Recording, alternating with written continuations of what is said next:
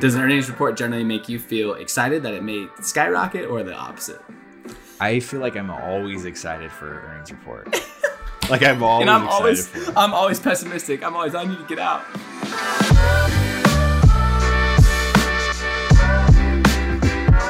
Welcome to the Casual Drop Podcast.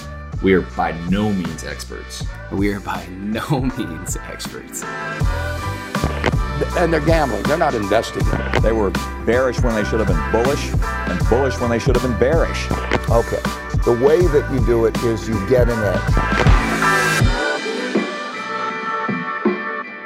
We got Jordan, and John here. Excited to make it to episode 2. When you say, John? Absolutely. And if you made it to episode 2, I'm assuming you listened to episode 1. So thank you. It's funny. We were just talking about, really it's kind of getting these episodes going, putting them out there, and continue to get better each time we go through these. So I'm excited to bring this second episode to you and then kind of go forward. So yeah, absolutely. And in the future, to talk a little more about what we want this to look like. Would love to get guests on. If you have great ideas, let us know. But again, all around the idea of talking about investing, that's important to us. It's probably going to lean heavy towards the stock market and other relating items, but many topics to come. And for this particular episode, want to talk about a fun topic, which is how to choose a company to invest in, how to choose a stock. And you can take that a bunch of different ways. And I'll preface this with, traditionally, there's a few ways to value stocks. You have fundamental investing, technical investing. And I think what we talk about will be a little bit unofficial, but approaches and things to think about that are meaningful for us and helpful, and excited to get into it. Yeah, I mean, this is kind of like part 2 from episode 1. Really, the majority of this podcast is going to be talking about, I think in future episodes, circling around stocks, sectors, industries that we like, things that we like, around the market. And so kind of building off episode 1, it's really now, okay, I got a Robinhood account. I got a Charles Schwab account. I got this account where I can buy different, individual stocks or fractions of stocks. Now, how do I pick these stocks? And really what we're going to discuss is kind of our style with that. I definitely think of when I go through and I decide what stocks I want to invest in, there's a little bit of a common theme with that. The first one I would say is really like knowing the sector, knowing the industry, right? What's going on in the industry? Is it something I'm interested in? Trends, what it's done in the past, understanding all the companies kind of in that space. Another one would be knowing the specific company. All right. So the industry, now you want to pick your company, learning about that company. So we're going to dive into different things about that. And then, kind of lastly, I would say another important thing is knowing your CEO or know the leadership that's within that company. I would say that's kind of my 3 things that I do when I look at a stock. John, I know it's kind of similar to you because we're always talking about whether it's the leadership or what industries we really like. We're kind of common ground when it comes to those items. And that's what we want to touch today. So let's just get into it. So know your sectors. All right. We'll cover that first one. We're both in different spaces. We're interested in, this obviously because it's not just what we do for a living, but the companies that are around that, whether it's our competition or what's going on. We oftentimes talk about, different companies in our space. Like for you, when you're researching stocks, what about the sectors that do you draw to? Like what specific sectors, and like what are you doing when you're researching those sectors? Yeah, and I think that's a great place to start because with the stock market, you have these macro trends, and then on a company level, it's more specific, more on a micro level. But to your point, we touched on it a bit in the last episode. It's going to be a lot more fun and probably a lot more effective to start with investing in areas, industries, sectors that you like and know. I would say naturally, I gravitate more to tech stocks. Now, because of that, you would think that my portfolio over the last 10 years has been stellar. It's been okay. But yeah, I would say naturally gravitating to tech stocks because that's what interests me. I'm a millennial and, understand that space more than others. You wouldn't really catch me investing in consumer goods or like a Procter and Gamble, not because it's not a great investment. It's because it's something I don't know very well and don't care that much about. And yeah, going back to what I mentioned before, there's a ton of opportunity in tech. And what you see now is these very, very large tech companies are breaking into sectors outside of it. I mean, even in Amazon, we could talk about some of these large companies for a while, but that's a tough one to classify because they basically do everything. But knowing your sectors, some of the things that we talked about is how do long-term trajectories play into what something might happen. You can think of lots of case studies over time of how entire industries have been sunsetted due to innovation, and not just in technology, but in other things too. But what do you think, Jordan? What do you think about when you think of tech sectors? And well, I think adding to that, obviously tech stocks, a lot of it I think is the timing that we came up. Silicon Valley, like seeing these companies blow up, obviously being more tech savvy maybe than the older generation, with whether it's knowing the new phones that's coming out, the games, or any sort of technology that can help us be more efficient. I think about that like in my everyday. It's like, oh, how can I be better at what I'm doing each day and like get rid of the stuff? Like, what's an app? What's a productivity app? Or what's a software that can help cut down the time that I'm spending on this stuff? And so tech is definitely one that I'm always looking at. It's interesting because tech can, and we'll get into this specifically on future podcasts, but tech is so broad now, right? Like where it used to be maybe a couple specific things, whether it was like a social networking app or, technology and like security systems or, cyber data, all that stuff. Now it's like, it goes over into cars, right? It goes over into the automotive industry. It goes over to agriculture. Where we've gone, right? It's blown up to a point where there's so much involved right now, in the technology space and how to be more efficient. And I feel like to that point, there's so many new terms that are birthed out of innovation. Like for a long time, it was okay, when you have a reoccurring model, it's software as a service. That's a license to use a software, and you generally pay an annual or monthly fee.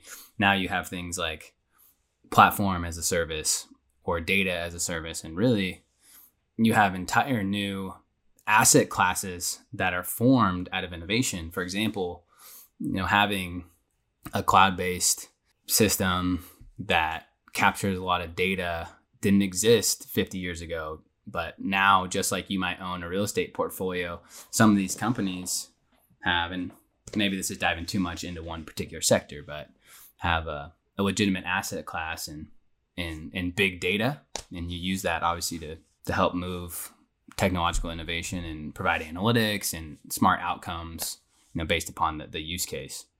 But it is, very, very interesting times. Is it fair to say that more and more companies are becoming less definable by sector? Because I would say that media is similar. There used to be media companies. Now you could say any big company can consider itself a media company. I think any big company can potentially consider itself a technology company. Yeah, definitely. I think when you start looking into stocks, you're going to find a lot of like grouping, right? You're going to find like there are the kind of the true tech stocks, right? Or like the FANG. So you got like Facebook, you got Apple, you got Amazon that are going to be grouped in that idea of like, okay, these are tech stocks. But you're right, like so much is changing. There's so much integration on so many different levels. When I think about different sectors, like my portfolio tends to be in a couple different sectors, right? Like I'm not all over the board, but what I really like about that. So when I think about these sectors, you start looking into different sectors, you're starting to learn a whole bunch of new information that's going on, whether it's one company or multiple companies. But ultimately, it's a knowledge tool.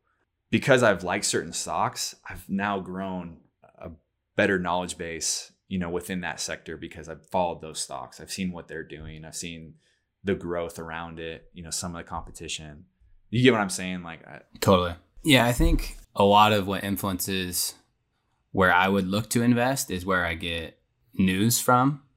One of the apps on my phone that I like to look at articles is TechCrunch, and they do a great job in summarizing current events specific to tech companies, and it goes a little bit outside of the traditional mold sometimes too. But that obviously, steers the companies and the sectors that I would look at from a macro level. But then it's helpful too in terms of a guide on where I want to spend my time. It's almost like asking the question of, what's your passion? Well, it helps to know the things that you enjoy doing on your free time. And so when it comes to investing, looking at the news sources that are interesting, or the stories that really move me, happen to gravitate towards the tech stocks again, because one of the outlets that I spend the most time in is TechCrunch, and it focuses on growth and innovation and investment too. So it has some tie-ins to this as well. But going back to your question, VDub, yeah, it is really interesting to think of as some of these very, very large conglomerate type companies continue to grow, they are hard to define. And I say that not so much from an investing standpoint, it's just generally interesting.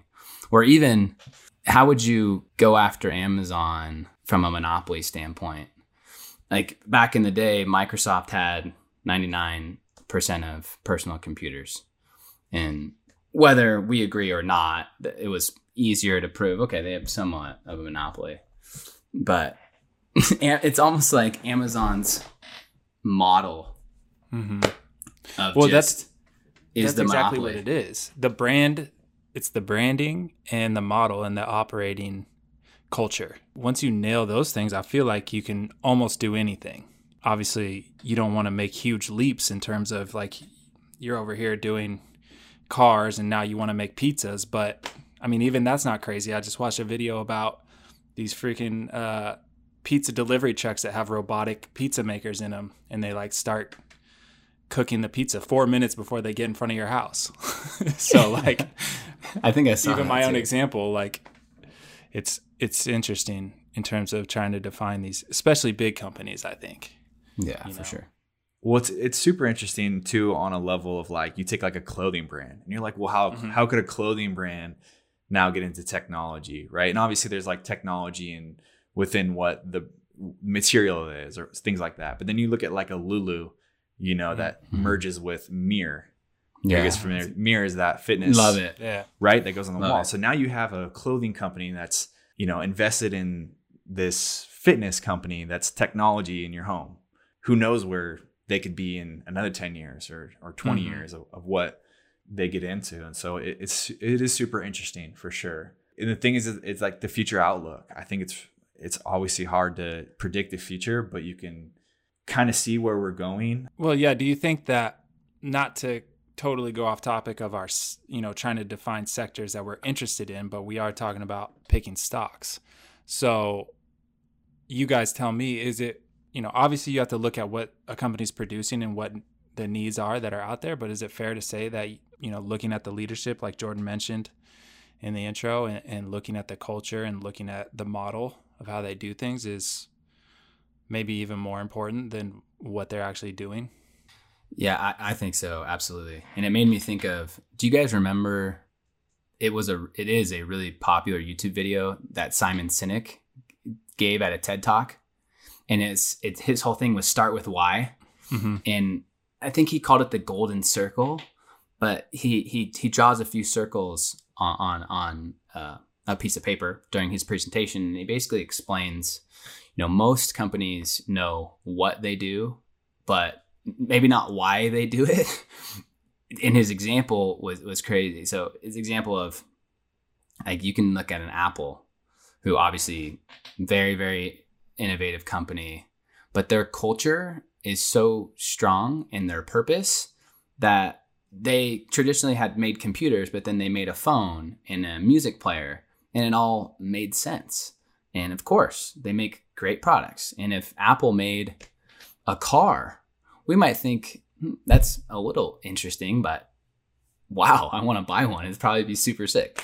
Whereas if Dell or, you know, another company, not to call them out, Acer made a pen or something, I'd be, why is my computer company trying to make me product XYZ? So to your point, I think that obviously at the end of the day, products and solutions will drive, but integral and pivotal to the long-term staying power and really sustainability for a lot of these companies is company culture and branding and rewarding. I mean, it's simple things, right? Like, I think we've all probably been in environments where it's felt super corporate and not like a fixed mindset, not life-giving, but life-taking. And I think that's a model that is ripe for disruption. And so, yeah, it is interesting to think about when you look at investing in the companies. Not that you can necessarily know the inner workings without having spent time there or talking to someone, but I think that all plays into it. It's a really good question. So Jordan, I was going to ask how, as we transition from sectors into stocks, how do companies that you're interested in, how does that impact the companies that you invest in? You know, it's you can kind of look at these any ways. Like, you could follow a company and then from the company learn about the sector, or you could follow an individual and from that individual, you know, you learn about the company and the sector. So none of these are like in order of what you need to know or understand. But I mean, you kind of hit it in the head with Apple. You know, when I really started getting investing, one of my favorite books that I first read was Steve Jobs, right? And in that book, like, I knew what Apple did. Like, they had great products, right? But I didn't know the why. And as you're reading this book and you're learning about Steve Jobs, I mean, the dude just wanted to make the best products and change the world. Like, he always talked about changing the world. And you kind of hear that from some people, and you're like, well, yeah, obviously we want to change the world. But it's like, no, dude, he was so stuck on this idea of making products that could change, like, really change the world. And he did that. You know, he did that with the iPhone. He did that with the computer, the way that we hear music. So much of that changed. So then you look at that as like, all right, now I'm following this guy who's in Apple as a company that I know. But now it's like, what else is in that space that is kind of doing the same thing? And like, one of our favorite people that we always talk about, who's very much a Steve Jobs-like personality, is Elon Musk. Elon's had a track record of being on a lot of successful companies, right? So it's kind of like know your CEO. He's got a track record of building great big companies and, you know, trying to be the best at it, you know? And now the guy's mission is to cultivate and have a community on Mars to help, like, sustainability of the human race. And it's like, you just read that. If you heard him say that the first time without actually, you know, reading books or really listen to him talk, like, you kind of be like, yeah, well, that sounds cool. But like, that guy, it's his mission. So it's just this theme, right? They're all kind of intertwined. It's like, I'm not saying that there's really a formula of like, all right, this is the sector I want to be in. I'm going to pick this company, the CEO. It's just like, have an idea. Like, when I invest in companies, I want to know a lot about them, right? And I want to be a fan of that team. So I'm looking at who is the CEO, like, who is the leadership there? Are they regarded, you know, as someone that is known as a great leader, or is it someone that's kind of known to hop around companies? And so just, there's a lot that goes into that. And I think that's what we're talking about on this episode is, you know, we give you some ideas of like, all right, these are where you can invest, but there's so much information out there. Like you said, you use TechCrunch. My go-to is Yahoo Finance. I mean, I hear about a company, then I look them up and I start reading all the articles, you know, on Yahoo Finance. Go into the forums a lot, like the conversations tab. It can get kind of crazy in there, but there's a lot of good information as to go find, you know, different information, right? Someone might post an article that you hadn't seen. I feel like a lot has changed, you know, since, you know, even when we talk about all these new apps and stuff, like the amount of information, the amount of opportunity for us to be like mini experts in these fields, like there's just so much information out there for us to do it. So when I think about like really getting behind your stock is like, that's where I see the most success, is finding a stock, finding a company in a particular sector that I'm pretty familiar with or I've learned about, and then kind of just hunkering in and backing that a little bit. Does that make sense? Absolutely. Wrapping up on the sector discussion, when I first came out of college, I worked for an investment company, if you guys remember, for a year. And it's somewhat interesting to work in finance or investing outside of like a couple big markets. Like, I feel like you can't take yourself that seriously if you don't live in Chicago or New York. But one of the things they did or preached that I thought made sense was, if there is, there's two ways to look at it, but if there are sectors you feel really, really good about opposed to individual stocks, take a couple shots in terms of big companies in those sectors, whether it's like energy or healthcare or industrials, so that when it's the rising tide example, you might not hit on every one, but as that sector rises as a larger tide, you benefit, similar to how you might in the market in general with a mutual fund. But if you feel confident in an individual stock too, maybe it makes more sense to double down there. But I wanted to ask for you guys, do you try to keep a certain balance in your portfolio? Or if you see an opportunity you like, would you go all in? I mean, I kind of feel like you already know what I'm going to say. The thing is with that question is like, yes, I'm going to take a shot, but I've done a decent amount of research and had a great grasp of what the company does before I'm just like thinking it's a great opportunity because I heard something in the wind. But yeah, I mean, I think you got to balance out the type of risks you're going to take, how high a risk you're going to take versus, having some pretty solid, some of my favorite stocks are just super solid companies that have been around for a long time and that will probably be around, for a long time in the future. But I definitely have some that, you kind of bring up and someone's like, what? Like, what do they do? But I love to talk about it too. That's generally me. Me. Have you heard of this one? Nope. I know. And I think you different ones. And what's interesting too, I think the older, not that we're old, right? But the older we get and further away from, 18, 19, 20, when we first started doing this, the more value I see in having a certain percentage in that you want to invest in cash ready to strike. And not like, I have this large amount, but it is, I think good to be able to, you got to have some liquidity, right? If you see an event, like let's say a stock goes down that you feel good about long-term, but you don't have any free capital, that's a problem. So, right. And we've been there before too. And that's where margin investing comes in.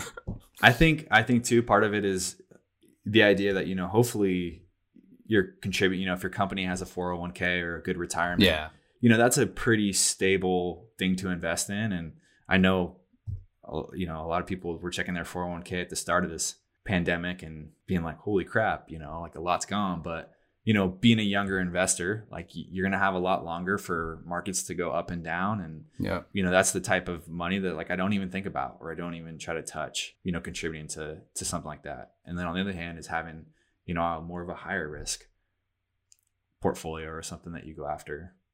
And I think it's smart to mention too that for both of us, we really aren't in a position that we're trying to time the market. And by that, I mean, get out before a giant downswing. Now, do I want to move to a defensive position and save money? Yeah, for sure. And I think actually in investing, it's almost harder to not lose money than make money at times.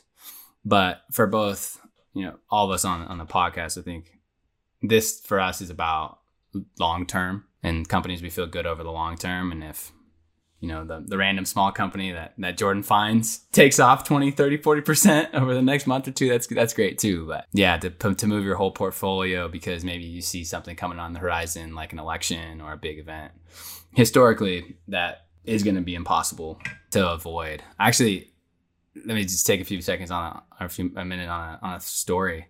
One of the interesting things about academia, and this is actually coming from a sales perspective, where in sales, a big part of it is finding who to talk to. So comparing that to academics, what's interesting is every person at a college institution has their contact information listed. So I thought it was a great idea when I was in college to email, I won't mention his name, but a very prominent professor. You guys don't even know this story. Yeah, but we should hit him up and get him on. Honestly. So I cold email a distinguished fellow professor from University of Chicago. And if you know finance, that's where a lot of people argue finance was birthed. And he got back to me. And now he is on the theory of markets are efficient. And so by that, I mean that it's impossible to time a market to really know what's going to happen. So all that equal, invest in the things you feel good about and see where it falls. And at the time, I didn't want to hear that, right? Because I wanted 18, 19. I wanted the code and the secret to the stock market. And he helped me sort of see the wisdom in that. And we probably exchanged over that year or two, I think even extended a little bit out of college too, 5 or 6 emails with, I'll have to go back and look at that. Yeah, with really interesting feedback. But no, I definitely subscribe to the thought that the market's efficient, but that doesn't mean that there's not good deals out there too. So what does that mean on a practical level? Is that because what I kind of hear what he's saying is basically like just invest in a mutual fund and leave it alone, right? Yeah. So that's not very much fun. Right. And so I think there's a lot that goes into this idea of the market being efficient, but it's basically, and maybe I'm a little bit off with this, but if I had to paraphrase it, obviously in my own words, it's saying that the market is efficient enough that whatever you think you know that it doesn't know, that's probably not going to help you, or you don't know it. That's generally the idea. And so, yeah, you could argue that investing in a mutual fund or an index fund would be hard to beat, but that's on average. What if you have a good gut feeling? Go for it. Does that outweigh the... Well, I mean, Jordan, not to dive into your specifics, but I know for sure you've had years where you've crushed what the market's done. And so I would say the market efficiency thing plays more to the broad stroke of, this is true across the board, but doesn't necessarily hold true in a singular environment. When you see a good opportunity, you take a shot at it. Well, and I think a lot of it comes to like what your goals are, right? Too. And like I said, if you're someone that's trying to, start from a place of like, this is my first time investing and I don't have a ton, but I want to like continue to steadily grow it, then you do that. Like if you're someone that like, hey, I have some pretty stable investments over here, like I want to take some shots on, some newer companies that are up and coming in a certain industry or whatever it is. It all kind of depends on what your goals are. Is it also operating under the assumption of, well, you said what you think you probably don't, but I don't know, because I haven't heard anybody else talk about specifically researching businesses in depth and what they're trying to do. Like you hear about people talking about analyzing the markets and analyzing the finance side of things, but you don't really hear people talk about the types of things that we're starting to talk about. Right. The three of us, That's a good point. And I definitely think there's a place for it. And you look at a guy like a Warren Buffett, who obviously he's in a different category than everybody. But when he started out, he figured out a way to value companies and find intrinsic value that was greater or less than what the market thought it was worth. So yeah, I think they are different. And if you can find information that's not like insider trading that gives you an advantage you think you feel good about, then absolutely take a shot at it. And that's, I think what we're trying to do. Yeah, for sure, Jordan. I think I like, from a fundamental standpoint, I like what the professor said, the idea of that, like, I like that. But what we're talking about too is like, there is a little bit of insight. If you really spend time and look at some of these companies or some of these sectors and things, I mean, like, for us being young, like you think about video games and it's like, all right, there's a pandemic. Okay. No one's going to be able to leave the house. Okay. People are going to play more video games, right? Like just thinking about like things that we know about, right? So then like, what are some video game stocks? What are stocks that are in that space that, probably are going to have more sales or long-term, might be doing some really great things. And that's just like a small example of doing some research of, okay, like I do know a little bit about this, like what's going on in the current situation, where people are going, and then, you know, trying to have a play on that. There's two sides to it a little bit. Does that make sense? Mm-hmm. So it's not necessarily like you have the inside angle, but it's like you've done a lot of research that has helped. And I would say naturally, you've been pretty good at that, Jenks. Let's talk about earnings reports for a second. We have that listed here. You probably have some stories around that, because that can either be really, really, really good or really bad. But no, on that particular topic, what is an earnings report? How does that impact a stock? And does an earnings report generally make you feel excited that it may skyrocket, or the opposite? I feel like I'm always excited for earnings report. Like I'm always excited for it. I'm always pessimistic. I need to get out. Like I always think there's going to be some good news in that's just going to just change everything. I'm definitely optimistic about it. But yeah, I mean, I think that's an important thing, you know, is understanding the companies that you're invested in when their quarterly earnings report comes out, right? That's when they send out to the public how they've done the previous quarter and then the outlook on the future. I mean, I hop on a lot of those calls. If I'm invested in those stocks, then you get to participate and listen, and you get a better idea of, okay, maybe our sales were down, but this is the future outlook, or maybe our sales were up, but you know, we're pulling back a little bit. So you can get a pretty good feel. And a lot of times those are always right. They're always posted the day of the earnings report. But I mean, for me, I'm always kind of looking at, all right, when's the next earnings report? Where's that going to land? 100%. Like I've seen both sides of it. I've seen an earnings report come out and just be awesome, and then the stock just skyrocket. And I've seen the opposite. And then there's a lot of times where it's like, wow, that was a really good earnings outlook, and then the next day the stock's down.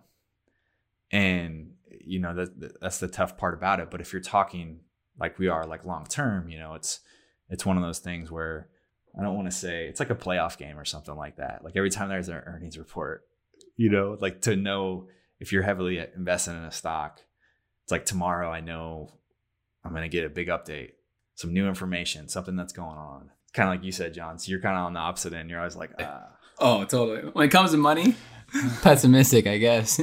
Yeah. It's always interesting when the earnings report is right after close. So we maybe mention it in a bit, but when you're talking about investing in the traditional stock exchange, like New York Stock Exchange, you have a certain window, and it's set on East Coast time, and it stops at 1:30 Pacific time. And generally, these companies will report on earnings right at close. So you can't technically invest in the market per se, but there's a thing called after hours trading that comes in. And it seems like, I don't know if it's PSD or PTSD, but I've had a few earnings reports where it goes really, really bad. And although the market's not technically open, people are trading after hours and the stock starts plummeting. Yeah, my old company was like that a lot, but people view that as a good thing too. There's definitely a long-term believer. Yeah, there's definitely a lot of people that trade on like earnings days. Like totally, you know, they'll buy or sell right before earnings because they're taking a shot. I mean, a lot of times, no, I won't say a lot of times, but there are times where you could probably have a good idea of what the earnings outlook's going to be. You know, like I said, kind of getting back to the gaming stocks. I mean, you look at something like a Fortnite or like a Call of Duty, you know, who owns those companies? Like Activision owns Call of Duty, right? And you see this huge uptick in people playing, and you're like, okay, well, some of their sales are going to go up. You know what I mean? And then you hear that. Totally. You can anticipate some of that stuff, but it's a wild ride. I think as you build, like I said, you build your portfolio and you get more invested in certain companies. You know, if you're someone that's invested in like one of Elon's companies, like that's like every day, no question, tweet or something like that, you know, that just influences so much there. But it's an important aspect. Like I definitely say you got your company, you've invested in it. Like make sure you're paying attention to when their earnings is. A lot of speculation sometimes around like if they're gonna be acquired or they're gonna acquire somebody, right? There's some of that stuff. And track record's big there too. Like a company with a track record of consistently meeting expectations on an earnings part. I guess I haven't looked at this empirically, but I would assume it seems like they're more likely to meet it in the For sure. And that stuff's all out there, right? That's all out there in the public that, like I said, I use Yahoo Finance all the time. I click on a company that I'm interested in. I can see, all their quarterly earnings, going back, and there tends to be a lot of times, a trend with that, in light of what's going on now. It's different for a lot of different industries, and it will be interesting to see how that affects, the future months ahead and years. For sure. So we've talked about sectors a little bit. We've talked about companies, and we've told stories about old professors and emails. And but the last thing, or one of the things we talked about bringing up, was knowing, and you mentioned it a little bit at the start of the pod, but knowing your CEO, or how does leadership impact companies that you look at? I think it's one of the biggest parts of that. One, just for myself, like I really want to get behind somebody that I believe in from a whole bunch of different ways, from successful business aspect to, what are they doing beyond that? Like, people surprise you. Like, when I think about like Twitter, I think about Jack Dorsey. Really tough role to be in, but he's built a couple companies that have been really successful. And then like you see, he donates like a third of his wealth. You see things like that. That's the stuff I'm interested in. I like to see, what are they doing outside of that? And then like you take someone like Elon. I mean, the guy is just not from this world. Do I love everything that he says and does? Like, no, but the general mission that he has of trying to make the world a better place, like through Tesla and through SpaceX, that's a big part of where I want to invest. Yeah, I think Elon's refreshing because, and this is taking it a little off topic, but the companies he started, Tesla, SpaceX, even the Boring Company, or Hyperloop, remember that one? And other people are running with it now. It's so great to see such a brilliant mind bring on such talented people at these companies to tackle problems that are meaningful around sustainability and, of course, space exploration. I think I mentioned before, I was in investing for a little bit of time, and I think if I had to be somewhat critical, it seems like a lot of really brilliant people are in industries that aren't doing, as much from a problem statement, what can I do for the world, as those. And so, yeah, to your point, it's really easy to cheer on those. And what's great about Elon too is what it seems is, gosh, he seems like a grinder. And I don't know company culture very well at those companies, but I tell you what, if I ever work for a company, or I'm a part of a company where the top guy's putting in 100 hours a week and really believes in the mission, I think that's going to help motivate me too. And yeah, it is interesting. When you're trying to find companies that you want to get behind, and there's just going to be companies that you look at the CEO and maybe you don't know much about their personal life, but you see their track record as they were at this company prior and it blew up and it was really successful, and they just have been a good, leadership values are pretty high from everything. I mean, you can find all this stuff on the internet. I mean, Forbes can find top CEOs and you can read about them. I mean, if you're a CEO or if you're a top, executive at a company, there's going to be a lot of information on you on the internet, Yeah, that actually brings me to a question that I had also. For those that don't know my background, I work in media, video production, podcast production, media strategy, all these things. And I've worked with corporate companies on corporate internal communications and seen some good corporate digital communicators and some terrible corporate digital communicators. How important do you think that is for CEOs and leadership at companies in general, just not only internal, but external as well? I mean, you see the effect of Elon's tweets. That's an extreme example, but I personally think that it's going to be extremely important for CEOs and high-level executives to learn how to communicate both to their own company and to shareholders or potential shareholders through social media and through digital means. Yeah, I think CEOs are just scratching the surface on that. I think that's probably a big area of opportunity for a lot of companies. And we've talked about before, but at the end of the day, I think the leader of really any organization, but I'd say a CEO of a big company, needs to be the number one evangelist in working to use his platform to get his message out. And that's a message of, oh, here's what we're bringing to the table. Here's how we take care of our customers. Here's how we take care of our people.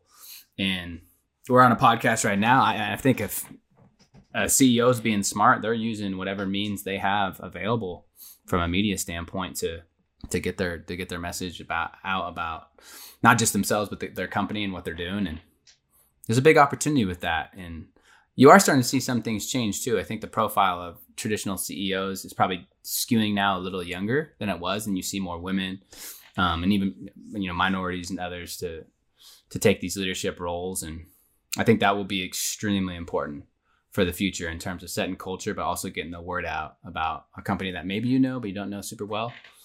There's a lot of opportunity there.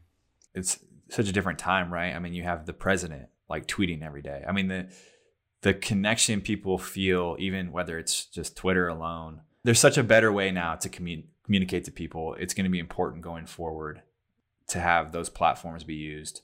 It's crazy how much a lot rides on that stuff too. Mm-hmm. Let's take the Elon example. I know we're talking about him a lot, but he's worthy. One of the more famous examples of a tweet affecting the market. He has a few for sure, or actually, this wasn't even a tweet. Excuse me, but when he decided to smoke marijuana on the Joe Rogan podcast, and I believe there was a stock hit after that. Correct? Yeah. Was there? Jeez. Yeah, I mean, I think like why, I think people look at, I think that's part of it too, is like this idea of the CEO. Like Elon is not your typical CEO, and he's almost like a tough example for us to use, because there's not a ton typical of people that at all like him. Right. But he's not going to be the last. He's not going to be the only one that is such a public figure in that way.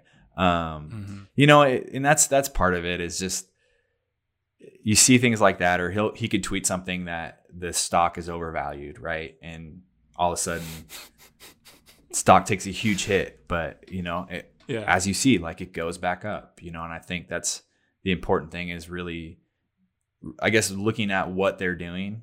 I mean, is that something where I think people were looking at him as maybe he's not fit to be the CEO? In a sense, if he's going to go on a podcast and smoke weed, right? I mean, that's already a topic where people are so divided on from a standpoint. I guess for us, it doesn't seem all that strange being younger, but probably for older conservative shareholders, that's a big deal. I mean, he's in a way is appealing more to a younger crowd. You feel more like him, right? You don't get to see a lot of CEOs. It's even like NFL players or NBA players or those pro players, when they do something that feels okay, they're into what I'm into. And I'm not necessarily talking about smoking weed. It's just in general, you feel a little bit of a humanization to someone that is, a leader of a $1 billion company. And I just think it's cool that he goes on those podcasts. And how many CEOs do you not see do that? And maybe you could argue that not every CEO gets that opportunity with a guy like Joe Rogan's podcast. But you asked the question, though, why the word why ties in with how I view Elon Musk, of why that's not okay. And it sparked me on what's so interesting about his approach. He talks about it on that podcast all the time, but he takes a first principles approach from physics.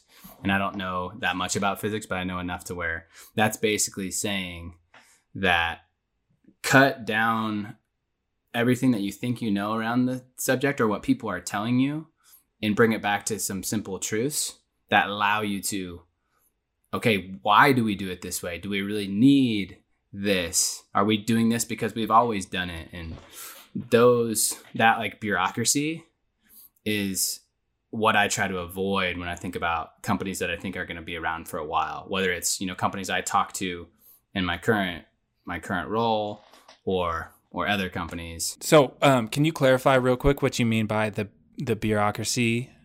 Yeah, well, maybe that's not the right word, but I think, and this goes outside of publicly traded companies, really just any group of people, I think it's very easy to rest on the way it's always been done.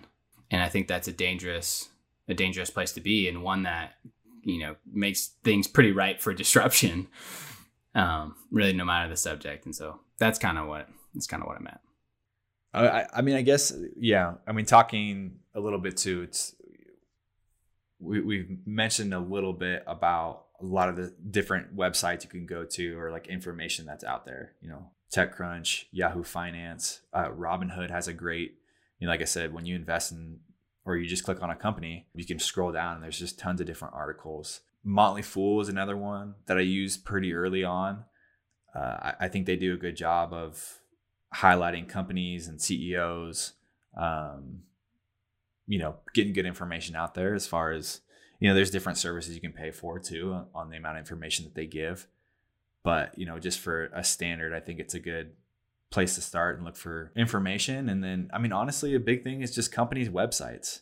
A lot of companies have different news tabs and what's going on. And I think it's a good deal going on the actual website, learning what they're doing. It tends to be smaller companies, like they probably have an investor tab in which a lot of their articles and things like that are on there. Anything else that you use, John, or that you can think of that's... Yeah, I like Yahoo Finance. I like it a lot. Actually, I end up checking Google Finance too. So on my personal computer in a browser, I'll pull up Google Finance to see the stocks that I've looked at most recently. And then from there, they have market news as well. And obviously being from Google, it's easy to dive into topics that come to mind based upon articles that you've seen. But yeah, I like Yahoo Finance a lot. I get a lot of tech news from TechCrunch. And then I mentioned it last time, but the investment app that I use, Titan, gives a lot of good insights on specific companies that I like because it's a collection of 20 stocks and they give their research, and it's always really well stated and laid out on not just the market, but the 20 stocks that they have in the portfolio they make. So yeah, to your point, lots of places to get news, but those are some of the ones that I use. Yeah. So I think just kind of wrapping up this topic, really what we're trying to get across is highly recommend doing your research on companies before you actually invest in them. Longer term investments, I mean, get to know what they've been doing in the past, who's the leadership of that company, what sector are they in? Is it a dying sector? Is it something that's growing and blowing up? And there's a lot of, feature on that. I mean, examples would be like, artificial intelligence, right? There's we're not really sure what that's going to be like, but we have ideas and how it's going to grow. So, I think, and that's really going forward. What I'm excited about in these future episodes is covering these sectors a little bit more in depth, focusing on one and then stocks we like. I mean, really that's the best part about this podcast, really, is just stocks that we like and companies that we kind of believe in and want to be a part of. Jordan, do you have an example of a company that you've looked at and looked at all those things that you could explain? Yeah. And give an example. For sure. I mean, honestly, probably, and John, you're familiar with this, but Nevro was kind of the first big stock that I invested in. And when I first started looking into Nevro, I remember Googling who the CEO was, and I think it was Keith Grossman, and like looking at his history and the companies that he had been involved with, and just kind of seeing a trail of like, okay, he's been with some pretty successful companies. It just had all the right tangibles of like, okay, I think this is going in a good place. So I called up John. I said, hey man, Nevro. He's like, what is Nevro? I think it took me a while to convince you to invest on it, but I think after doing my research and then talking to you about it, right? Like it was easier for you to look it up and be like, oh, okay. It wasn't like I was just saying, hey, look at Nevro, and you were like doing your research on your own. It was like I was bringing it to you saying, hey, I think this is a good opportunity and this is why. Their facility is awesome, state of art. Like it's a good place to grow. And I think, that was my first big stock that I invested in. And I mean, honestly, that's a great example to wrap on, because that was one where sort of all three things that we talked about were in play. You had belief in some of the leadership that you knew at that company.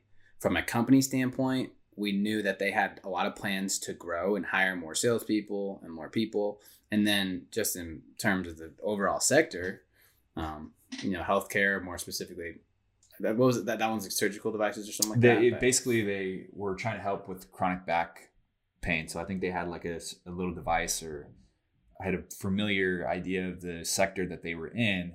A lot of the companies that they were competing with, you know, like I interviewed with Stryker like 40 times out of college, right? And that's kind of where I wanted to be before going to Lincoln. And so I had a good idea of like, okay, this seems like they're going to be it was like sector. Then you start seeing the company culture. Like I got to spend time with employees. They just love working there. I think they were in maybe San Mateo, somewhere right around there. So, you know, at that time it was an awesome place to live and be. And I just wish we had a little bit of bigger portfolio at that time. It would have been nice. Or just had more money, you know. But that's a great example of like being new to investing. I mean, I think when I started investing, they were like $50 a share. I think they're at like maybe 120 now. You know, and I probably got out of around $100 or something. But just this idea of like, you know, making sure you're investing for, you know, longer term and not just trying to, like you said, guess on the market what it's going to do. For those listening, thanks for joining us. Catch you later.